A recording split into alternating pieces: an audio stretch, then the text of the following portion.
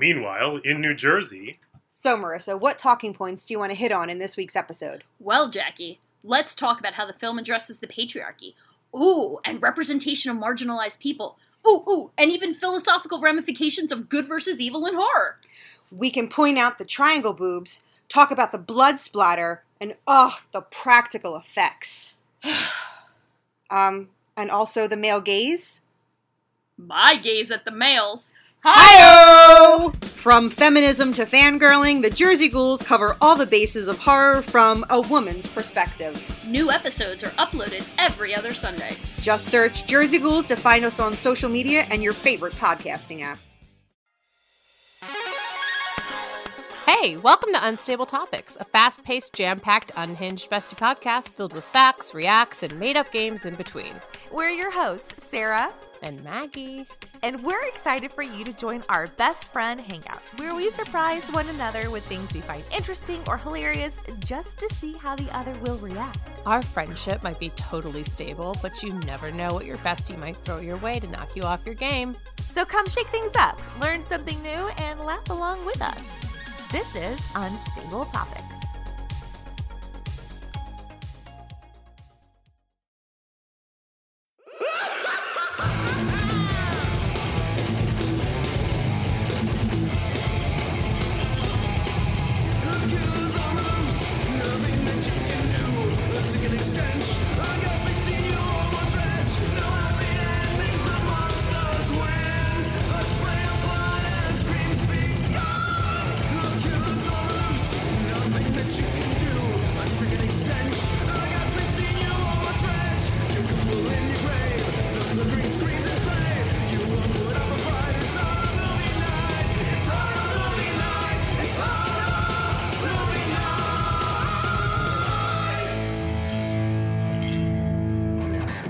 Everybody, and welcome to another episode of Horror Movie Night. Now, I'm going to get this out of the way right now. This episode was intended to be recorded at Monster Mania, but you sitting in the future already know that in the past, Monster Mania got postponed. Brian is in Atlanta shooting a video for some company or something, so we got the person who is supposed to join us at Monster Mania to join us on this episode. Kyle, welcome back to Horror Movie Night, motherfucker! I almost didn't even make this. Yeah.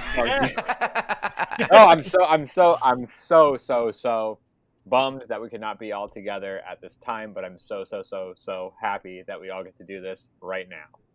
Well, and except for the fact that you're upset about watching this film. Oh yeah, that sucked. The movie sucked. So let me address this out the gate.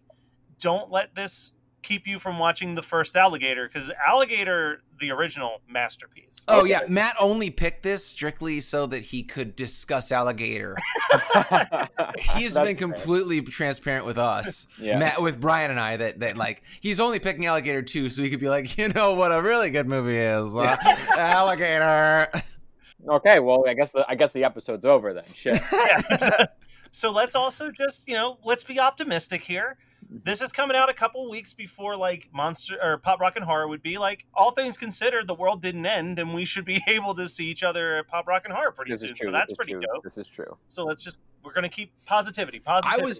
If we're talking positivity, I was so positive that I was engorged with positivity when Kyle told me he was coming to Pop Rock and Horror 2. So I mean, I may have changed my pants. Oh, yeah. Oh, well, bless you. Bless you. I'm glad I still have that effect on you after all these years. So let's talk about Alligator 2, unfortunately. Do we have to? So here's the thing. Here's the story on me picking Alligator 2, The Mutation. Mm-hmm. And this goes all the way back to like pre-teenage Matt Kelly. Whoa. Pre-teenage Matt Kelly would walk around the horror aisle, terrified to rent anything. Ah, yes. Yeah, bad there. He was a pussy. And one of the pieces of box art that grabbed his attention all the time was the Alligator box art. Mm-hmm. But I would flip it over and I'd see that R rating and be like, "Oh no, too scary." But then I'd flip over the Alligator 2, The Mutation box art and be like, "PG-13, eh?" So sign me the fuck up. So I rented Alligator 2. And I watched it, and I was like, that movie was fucking awesome because I was like 12. And then I was like, you know what?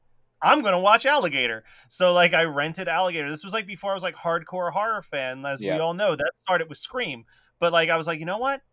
Alligator 2 wasn't so bad. I bet I could handle Alligator 1. And like, I loved Alligator 1. And then the continuation of that story is that maybe 3 or 4 months later, I was spending the week at my grandfather's house with my cousin David. And the Sci-Fi Network had just announced, it was like, ooh, it's an all lizard week. Each night, a different lizard-based movie. And they're like kicking it off Monday with Alligator and Tuesday with Alligator 2, The Mutation. Whoa. And we were like, no! So he like got a blank VHS tape and we taped both of them. And we did it like old school style where I was like, Incredible. Literally when it felt like it was going to commercial, I hit you like, the pause button. Oh man, this is taking me back. Yeah. Oh. And then they had the little graphic to let you know that they were coming back. So like the graphic would pop up and it's like, now back to Alligator, and then bah! Like I'm pausing. So we had both of them on one VHS tape, and we would sit down and we would watch all 3 hours of Alligator the whole summer. Like the whole summer, we watched both of these movies back to back. We could quote them front to back. And then at night, the reason why I can't swim at night is because that kid in fucking Alligator. Well, no, not just because of that. Because my cousin had this giant outdoor pool, and he came up with this game called Alligator. Nope. And the way that the game worked, the way that the game worked was that he took advantage of the fact that I wore glasses and thus couldn't see with my glasses off, and he would put on goggles, and I would just swim around in a dark pool with no lights. And at any given moment, he would grab me and pull me under. Hell no. Hey, Kyle, if you want to know anything about anybody in Matt's extended family, this is where you're learning the truism of Matt's life. Yeah, I slept on your floor, but this is serious. That's the setup to Matt's experiences with Alligator. And now we'll begin with my first note, which is, have you ever known a movie's budget just based on the title sequence and music alone? Yes, correct. Yeah. About in that first 3 minutes. So we have a font that is the equivalent of like a knockoff RC car that you'd get for Christmas for the one that you did. It's like the papyrus of 1980s fonts. It truly is. It's like I asked for this one thing for Christmas and you got me not the Walmart brand, the Bargain Mart brand. Yeah, like Big Lots. I went to Big Lots and I got you this Big like Lots, shitty Ninja Turtles, but it's not actually Ninja Turtles. It's like the knockoff. Yeah, it's Alligator 2. And then, but my reaction immediately after that was that the first cast person was Joey Baloney, and I just couldn't. What? Yeah. Is that a real name or the name of the character? No. The actor's name is spelled Baloney, Bologna, and his fucking name is Joe Baloney. And wow. I almost shut it off immediately. I almost called it a day. And then Matt's right. Like 3 minutes in, that first kill, we get the cheapest music. I think like they were default settings on whatever Casio keyboard that synth. Got. Oh my god, yeah. It's so fucking bad and so good. It was incredible. But I can't wait for Console Crash to come out with their own version of. But here's the weirdest thing. The weirdest thing about how cheap this movie is like. There are so many locations and set pieces. I know. And there are sound stages like that whole part in the last hour or half hour, of the movie. They're in that bog and they're walking through knee deep or crotch deep water in these reeds. That's just a sound stage. That has to cost like $10,000 to make that. Yeah, at least. It's crazy. And then, how much do you think that they spent on the leg chomping sounds? That's what I really care about. It's like we got the shitty Casio in the background, and we got the hum. I was waiting for a literal Wilhelm scream because the Wilhelm scream is from a movie from like the 30s or 40s. Guy getting eaten by alligator. Like I was so upset that they didn't have the tongue-in-cheek foresight to actually use a Wilhelm scream in this movie. Because they had a couple tongue-in-cheek things like right out the gate where like his son was like, "See you later, alligator," and I was like, "No, that was Dee Wallace." Oh, Dee Wallace said that. I'm sorry. Yeah. Before we even get to Dee Wallace, the very first line of dialogue in this movie is exposition, which makes it feel like a trauma film from the 80s. Experimental chemicals, weird. Yeah. But yeah, we get this opening scene where our main character, he walks downstairs and he's tricked by a cassette tape, which is so dumb. So dumb. And like this whole scene, the scene where he walks downstairs and he puts in the cassette tape and it's his son, who I don't think we see again throughout the rest of Nope, you don't. That kid was on stage or on set for like 15 minutes. Yeah, before he broke into tears, and they were like, "Okay, I guess we're done with Jimmy over here." Let's be honest. They didn't have budget for Jimmy. No, they didn't. That tape is so cutesy that it feels like it belongs in like an action movie where they're getting slaughtered at the end of the first act. Yes. Yeah. See what I mean? Like in any other movie, they both get eaten by the gator before like the 30-minute mark, and then he's got like a vendetta. You got it. Yeah, he has no vendetta in this whole goddamn movie. I don't understand his his reasoning for anything here. Anything at all. I don't even think he's a cop. I think he was telling his wife and kids that he was a cop, and he was just gallivanting around like pretending to be like he's like a vigilante. But the whole office is like, please stop, Joey Baloney. Yeah, and he's like, he's doing the Lethal Weapon shit where he's like, I'm about to retire, but I need to find this fucking alligator. Yeah. There's a whole lot of confusing things in this movie though, because there's also like the concept of like a fancy bar for rich people that just has wrestling. Oh my god! No wonder Matt fucking loves this movie. Because I like seeing Tokyo Joe take down the Mad Russian. There's nothing wrong with that. Chavo Guerrero, the late great, fucking playing. It was incredible. I couldn't believe it. It's the class structure of this fictional. I know that it's Los Angeles. I don't know if we know that it's Los Angeles in the movie. It's fucking New York from Escape from New York. Yeah, and it's like a year before Escape from New York happens. Like that is, I love that this movie basically tried to explain the gentrification of Silver Lake before it happened. It's like it totally predicted it.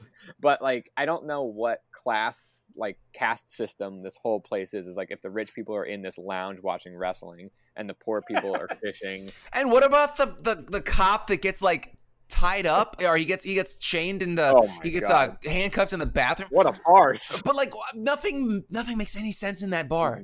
No. There are luchadors and wrestlers and the mayor's daughter who's wait, I got a line. Well, looky here, it's hot to trot mayor's daughter, gorgeous lady.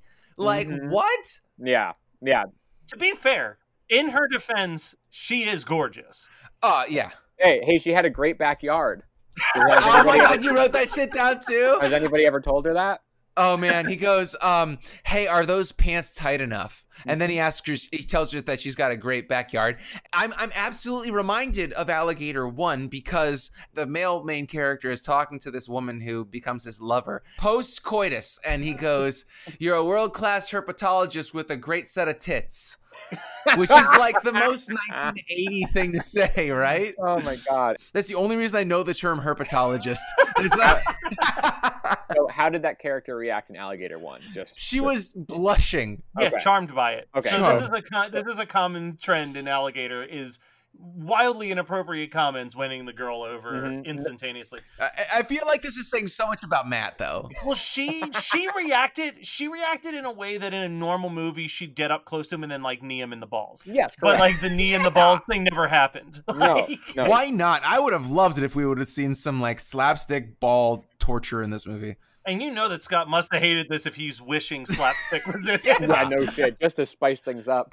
She literally said right before I thought the ball kick was going to come into play, she goes, I've got a good old fashioned sense of self-respect. After she like smiles, blushes at the backyard comment, which again, like in any normal movie, she would like kick him. But in this one, she was like, yeah, and then we're going to make out in your apartment. And get drunk off our asses. Oh, yeah.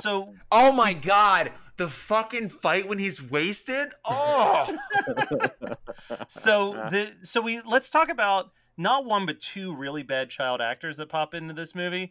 One has 0 lines. She's just a little girl that is way too calm to be pointing out that she found a dismembered leg floating in the lake. Yeah. That was an off the street scenario.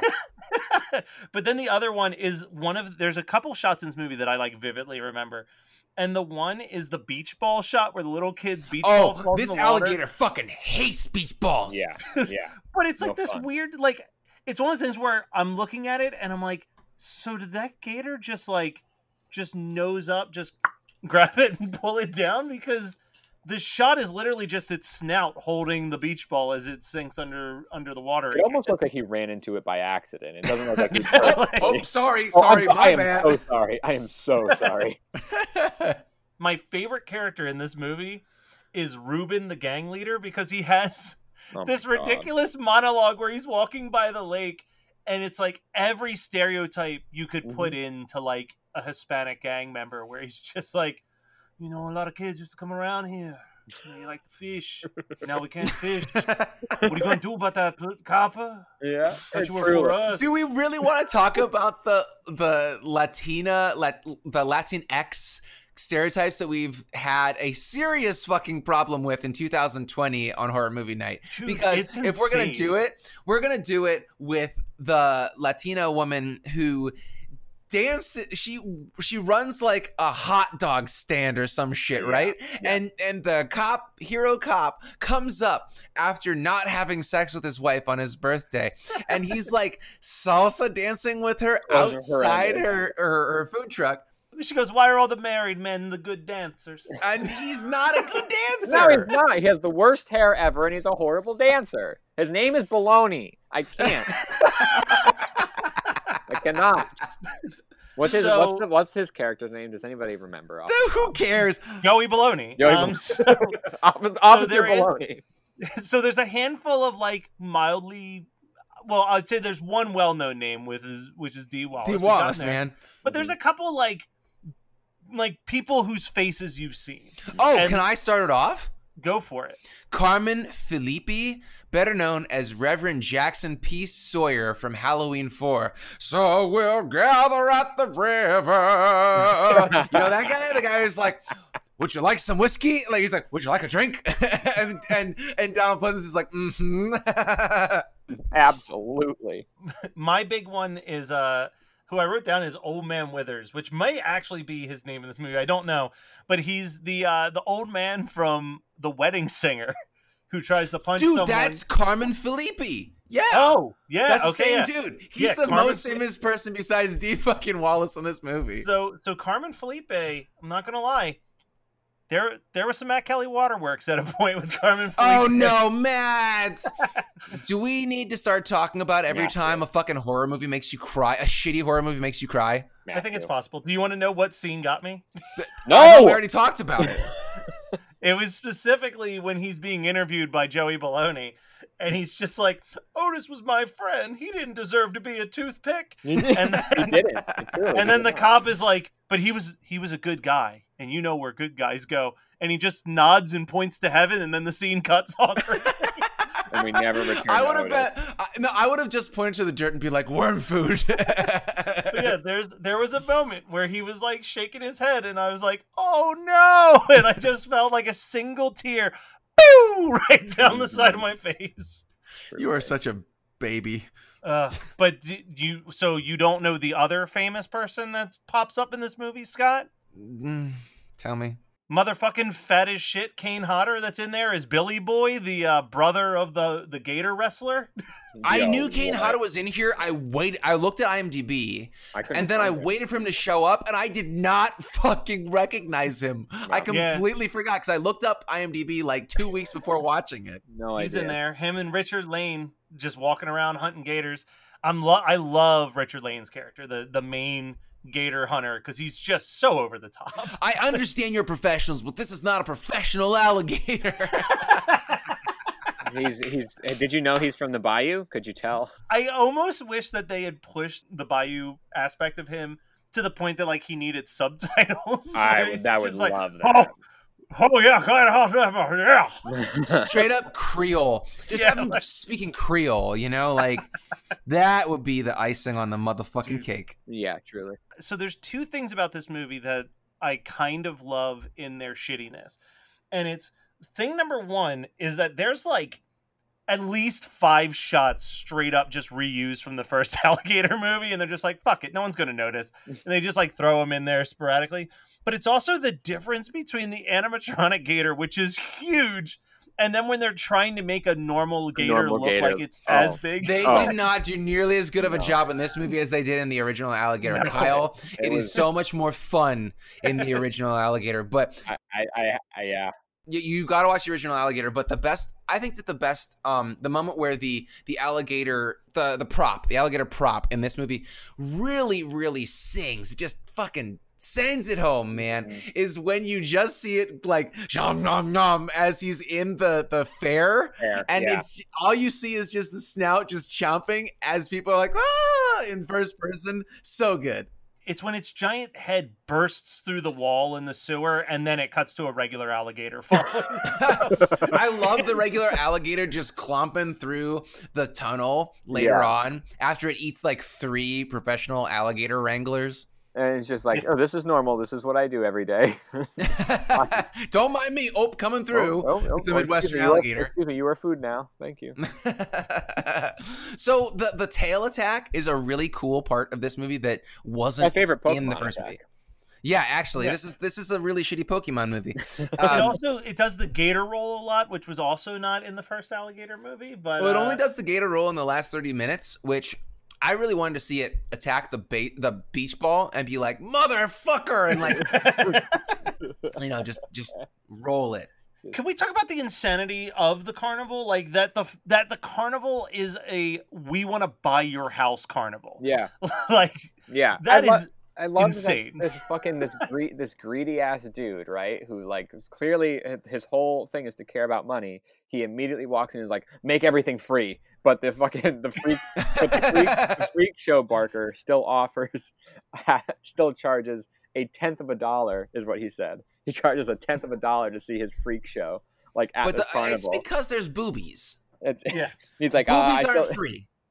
Yeah, tits are not free. 5 cents a piece. This carnival, you've got your freak show.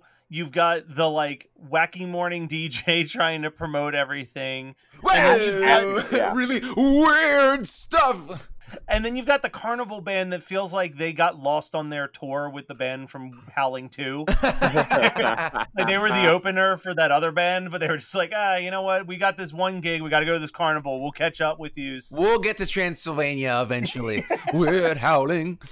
Yeah, she was wearing blinders before they were cool. Like the the Kanye blinders. Yeah, she beat him to the punch by This film predicted a lot of things. You know, the thing that it didn't predict is stealing the Jaws theme when they're at the fair, because it's literally like ba-da, ba-da. I'm like, I know that the Jaws theme is literally 2 notes, but at the same time, it's come on. I mean, it's Alligator 2. And there have been like 4 Jaws movies by this point, I'm assuming. Yeah, come on. I think you're right. Yeah, no, there was all 4 by then, because the last one was 87. This is 91. Yeah. Damn, I've been doing this show long enough that it's innate when I know that Jaws. I don't even like Jaws that much at all. Yeah. I'm a Last Shark guy, you know. This is 11 years after the first alligator movie. That's how long they were holding out, perfecting this script. The people just demanded an alligator movie. And if they perfected this script, let me tell you, all the exposition really made me realize what was going on in the film. I couldn't believe, for a film that had as much blatant exposition as it did, I did not know what was going on in this movie most of the time. I didn't know what storyline. That's called tension. Not even when they find a giant barrel that says like toxic chemicals. I don't remember that. Do you remember that guy shooting the mayor and killing him? He shot him on the Ferris wheel. No, what? There's a lot of people who die not by the alligator in this movie. This movie is very murdery, but there's not much alligator murder. No, a lot. They run a cop off the road. Yeah, my favorite is the mayor's last line. Do you remember what the mayor's dying words are? No, before he does that, the real estate magnate goes, "What you're seeing is the beginning of an empire, and I'm the king." And I'm like, this guy doesn't realize that you need to actually go to acting school. Oh yeah, you can't just do that. He holds up the gun, so the mayor knows that it's coming, and he goes, "Do it. We both deserve this." What? And then just takes the kill. Just allows him to get got. Oh no! And then does his daughter, the hot girl, like I'm gonna be honest. I kind of checked out. She sheds a tear, but then she's back good. on Gator watch, and that's when Don't worry, Hudson was Hudson. Is that his name? Yeah, Hudson. Hudson Or Hawkins. Hawkins. I think Hawkins might be it. Who cares? There was whatever. They're all bad names. She was there to catch her when she fell. She was good. She got a nice backyard. What are you gonna do? And the thing is that no one's quote unquote backyard looked good in 1991 fucking mom jeans. Right? No, objectively not. But then we get probably my favorite version of the Gator. We see a lot of versions of the Gator, but my favorite is the gigantic floating one that's just kind of cruise control through the water. Yeah. It ran out of batteries and it was just floating towards them. Like the propeller definitely stopped, and it was just like, it's called tension. Get the shot. It's called tension.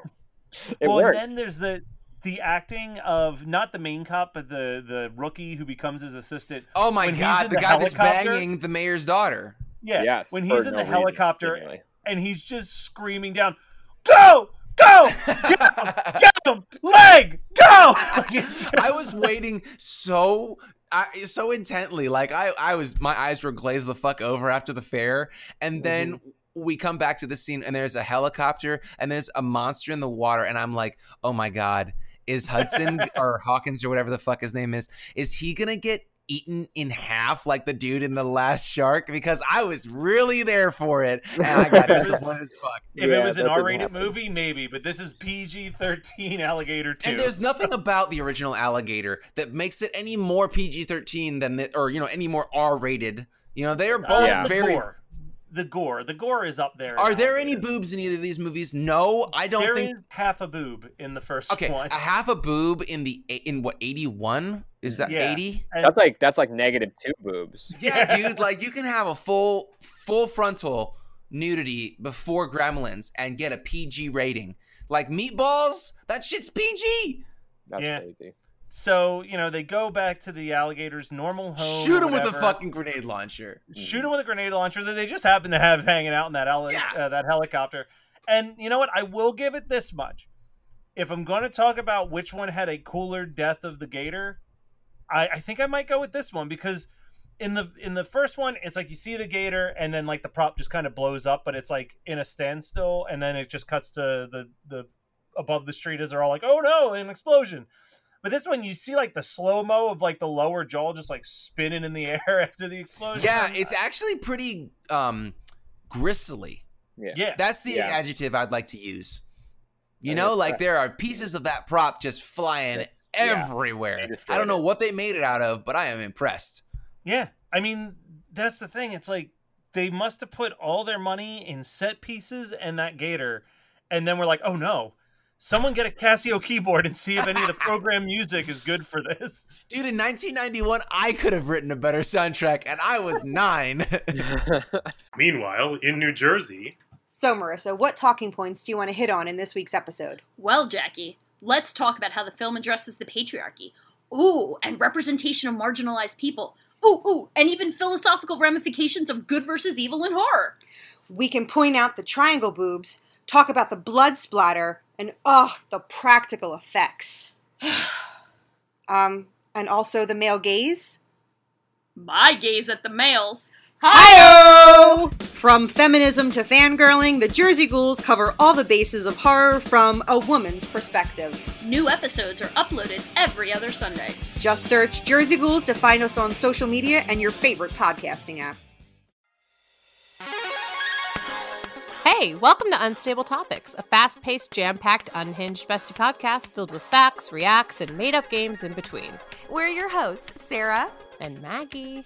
And we're excited for you to join our best friend hangout, where we surprise one another with things we find interesting or hilarious just to see how the other will react. Our friendship might be totally stable, but you never know what your bestie might throw your way to knock you off your game. So come shake things up, learn something new, and laugh along with us.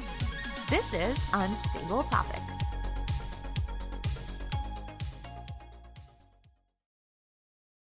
Hey guys, we will be back to talk about our double features for Alligator 2, The Mutation, in just a second. But first, let's talk about this week's sponsor, Best Fiends! Last time I was on this episode, I was telling you how I was struggling to beat a specific level. I finished it. It took me like an extra day or two, but I finished it. And then I moved forward. And now I'm well past level 250. I'm just cruising through this game. I love it. I just have to keep on playing. I cannot be stopped. Anyway, I am now on a boss level. I think I'm at level 258. That sounds about right. But right before I came down to record, I had gotten that bad boy down to 8%. I'm talking 8%. Do you know how frustrating it is to get to 8% and then you're out of turns? But here's the thing. I'm not upgrading my characters quickly enough. I got to upgrade my characters. That's what I'm going to do when I'm done recording this. I'm going to upgrade those characters, and then I'm going to take that boss down. And you can try to catch up with me. Good luck, because I'm pretty good at this game, despite what you might have heard from me on this ad right now. If you want to engage your brain with fun puzzles and collect tons of cute characters, then trust me, with over 100 million downloads, this 5-star rated mobile puzzle game is a must-play. Download Best Fiends free on the Apple App Store or Google Play Store. That's friends without the R, Best Fiends. And now, back to the show. So, the question remains, as always, what's your double feature? Kyle, you are the guest. All right. I thought that I would match this with a movie called Breeders. Oh no! Oh no! Dude, I know what Breeders is. I saw that in junior high. That movie made me feel dirty as fuck. Yeah, because there was so little in Alligator 2 that you wanted.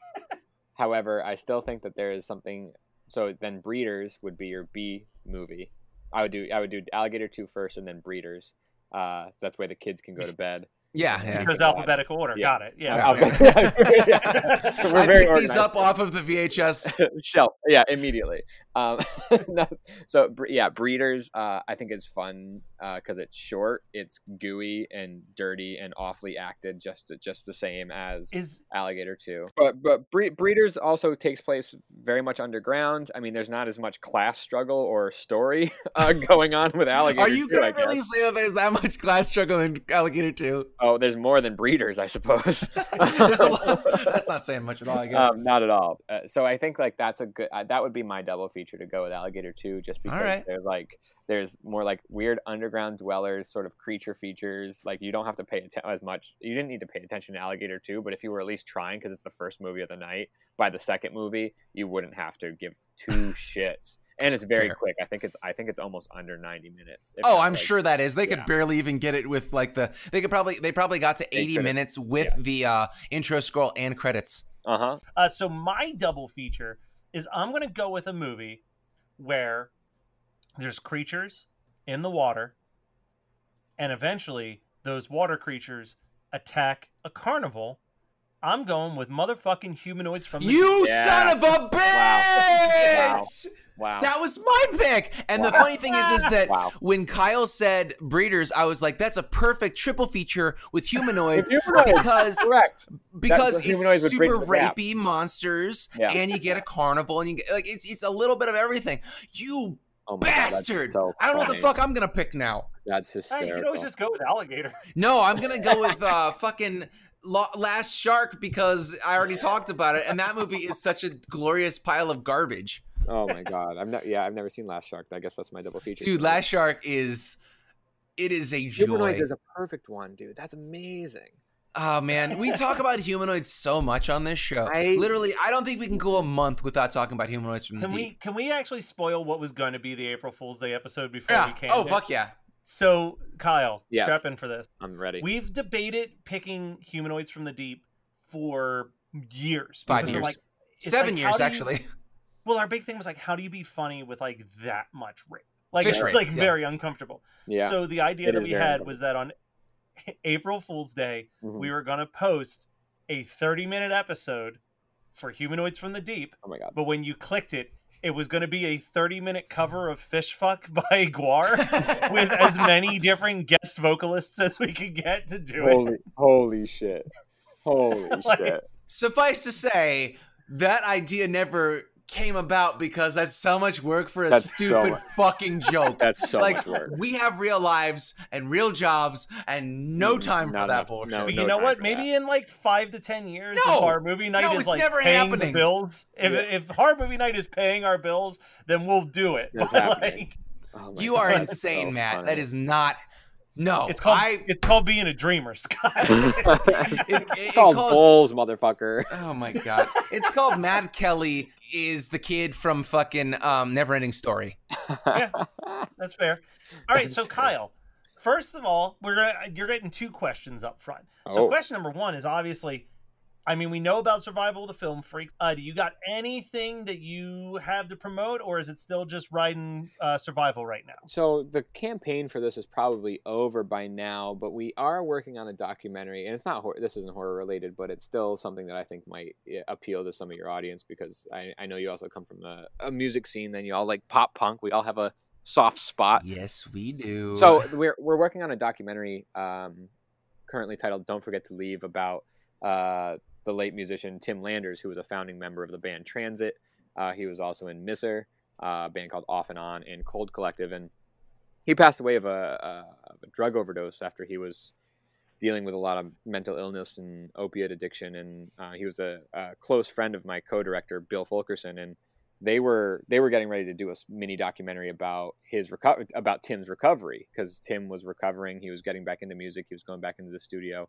And they were going to do this like little mini doc about his recovery. And then unfortunately, one time and he's gone. So Bill felt really compelled to continue to tell this story. I had never met Tim. So with Bill's close personal relationship, my co-director, and my lack of relationship, I feel like we can both like effectively tell Tim's story while also raising awareness about these demons that I know plague a lot of people. So that's sort of the heavier but really important one that we're working on. And then I got like a couple music videos. So hopefully, and both of those music videos are horror adjacent.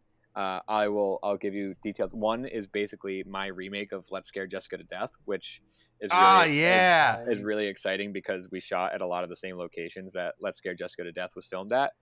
Wait, was that in Connecticut? Yeah, it was a couple towns over from me in Old Saybrook and Essex. So we shot at like the same cemetery that they were at, and the same like body of water that she emerges from. We shot at. Spoiler alert, man. Yeah, well, it's also the only way to get people to see it sometimes. No, but it was for an artist. It was for an artist, but who goes by the name of Magana, and then we shot another music video, which is totally different and a little more breeders than Let's Scare Jessica to Death. So a little more breeders is not the selling point. Yeah, it's the only relationship to breeders is that there's some like aliens. There's really nothing breeders related. But okay, cool. But yeah, it was, and then of course, Survival of the Film Freaks is on Amazon Prime and stuff. So if you ever it is so good. Stop it. But go on.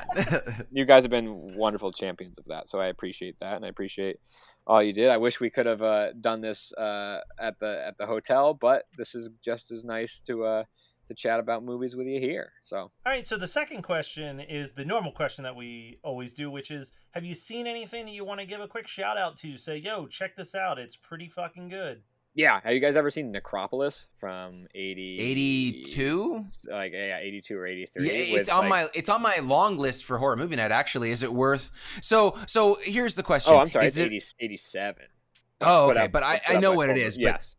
Yeah, is it worth me subjecting the guys to? Because you were the clincher as far as which one? Mausoleum. Mausoleum. Mausoleum's great. Yeah. Sorry. So here's how I watched Necropolis. Okay, the first movie that I watched before it was Witchboard, which is not that good. Correct. Necropolis was just as good as Witchboard. So not good. No. But at the time, after I had gotten through Witchboard and watched Necropolis, which I assumed was going to be a way worse movie, it was on par with Witchboard, which is a fine movie. I'm saying yes, watch Necropolis. This is my weird backwards way of being like, oh, this is not what I expected. It's really a lot of weird fun. Do you think that we could get an episode on par with fucking Alligator 2: The Mutation? I would say yes. I think okay, you could. Well, I'm mainly thinking of 2 or 3 scenes. Like this one had like scenes. You know how like some movies just don't have like scenes you can point to and be like, that like won me over. This one has a few of them, and like that make it worthwhile. I also think this one's only like 80 minutes. So it's you are speaking my language. Yeah, that's a big selling point right there. Yeah, it's definitely. I watched a VHS PS version of it, but I also realized I think there is a few of them. It's on streaming. Amazon Prime. It's on Prime. Yeah, I don't know if the version's any better, but doubtful. It was. There's not a lot of boobs, but there are more boobs than Alligator 2: The Mutation. So we're on the right track. All right. Well, I will talk about two recent releases that I saw back to back. Saw 2 movies in 2 days. I checked out The New Invisible Man, which I don't know if I think lives up to the 92% that it has on Rotten Tomatoes, but it is a damn good like B+ movie for sure. Nice. And it's from the writer director of Upgrade. It's his next movie. And it definitely makes sense. You've got some cameos from some of the cast members of Upgrade, and you've just got a very smart twist on a sci-fi classic. And then, because I'm a Pixar nut who loves to cry, I checked out Onward, and it is like top 3 Pixar movies for me. Like that thing skyrocketed in there. All right. But it's. I'm gonna ask you in a month if you still feel that way. No, I think I do, and here's the reason why. Because it's one of those things where like. The reason why I knew the second I watched Coco that like Coco was going to be my favorite Pixar movie and still is because it tapped into so much stuff that I connect it to, because it like reminded me of my grandfather, and it's about music, and it's like about Halloween, like it's all those things coming together. So the same thing with Onward, where it's like they're like the main character, the Chris Pratt character plays a like their alternate reality version of Dungeons and Dragons. So like no one else cares about the history of like what their world used to be when magic exists except for him, but he's like a metalhead who loves D&D. And it's like the brotherly relationship of him and his younger brother like going out on an adventure together really like connected with like how I feel about when I hang out with Brian, and like I do feel like I have this really good bond that I'm glad that I have with him. So like there's just a lot of stuff that tapped into that, but then it's also just really fucking funny. And the trailer did something that I love, which is that if you've seen the trailer, you've only seen about the first 25 minutes of what the movie has to offer you. And then the last hour is like completely new things. And Pixar's always been really good at like kind of burying the lead in their trailers. I always appreciate that, which is why I'm stoked for Soul. Soul looks like I'm just going to be crying my eyes out the entire movie. What's that one? It's about a guy who dies and is a soul in heaven trying to convince souls that are about to be sent to Earth that Earth is worth living on. Here's all you need to know, Scott, because you're probably not going to want to see it. It advertised itself as from the writers. It was from the writers of Inside Out, Up, and Coco. So it's just like, hey, you remember the 3 Pixar movies that made you cry like a baby? Well, here's the new one, starring Jamie Foxx and Tina Fey. Have fun with it. Oh no.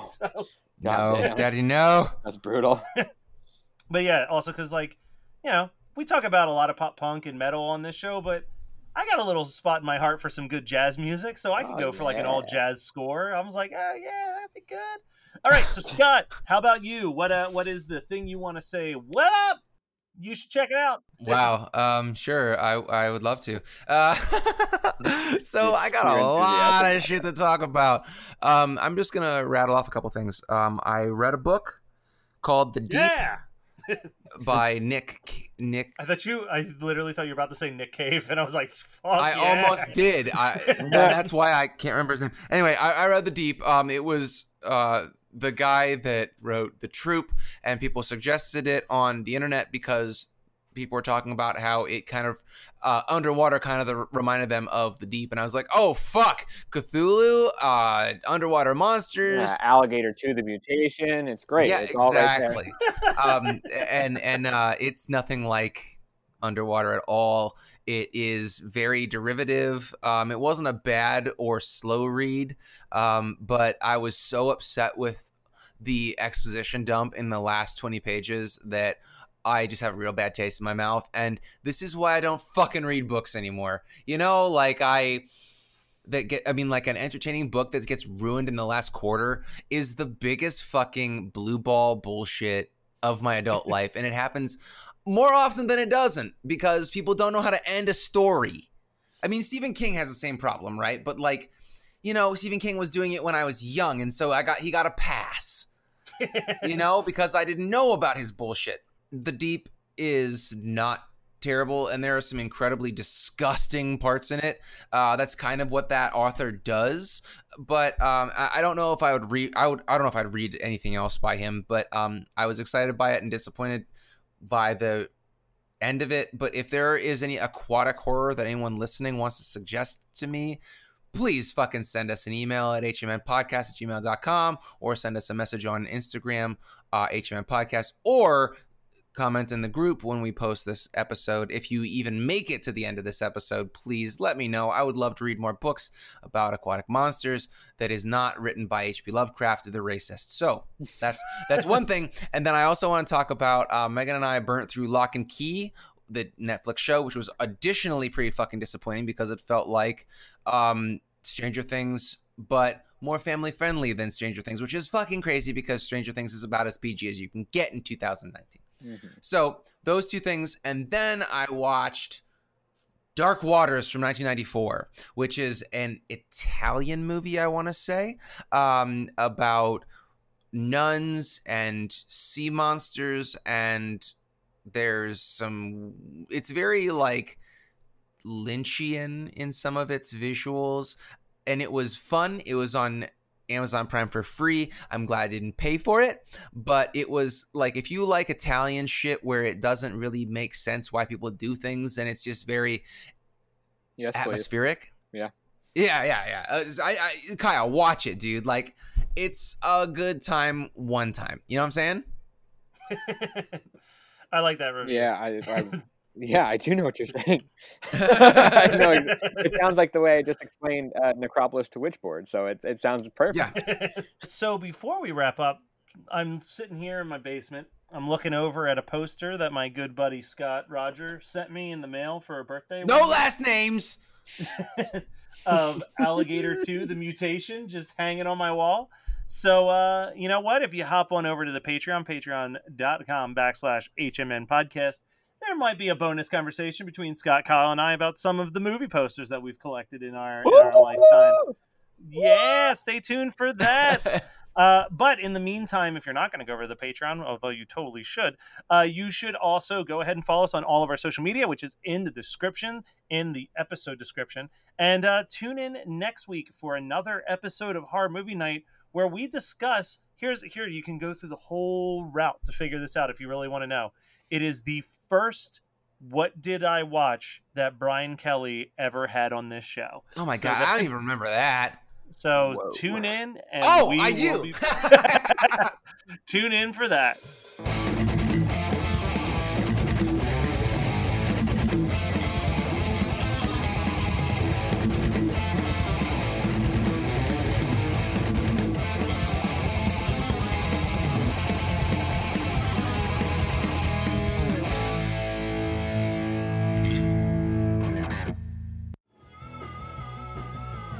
You're listening to the Geekscape Network. Meanwhile, in New Jersey... So, Marissa, what talking points do you want to hit on in this week's episode? Well, Jackie, let's talk about how the film addresses the patriarchy. Ooh, and representation of marginalized people. Ooh, and even philosophical ramifications of good versus evil in horror. We can point out the triangle boobs, talk about the blood splatter, and the practical effects. And also the male gaze? My gaze at the males. Hi-yo! From feminism to fangirling, the Jersey Ghouls cover all the bases of horror from a woman's perspective. New episodes are uploaded every other Sunday. Just search Jersey Ghouls to find us on social media and your favorite podcasting app. Hey, welcome to Unstable Topics, a fast-paced, jam-packed, unhinged bestie podcast filled with facts, reacts, and made-up games in between. We're your hosts, Sarah and Maggie. And we're excited for you to join our best friend hangout, where we surprise one another with things we find interesting or hilarious just to see how the other will react. Our friendship might be totally stable, but you never know what your bestie might throw your way to knock you off your game. So come shake things up, learn something new, and laugh along with us. This is Unstable Topics.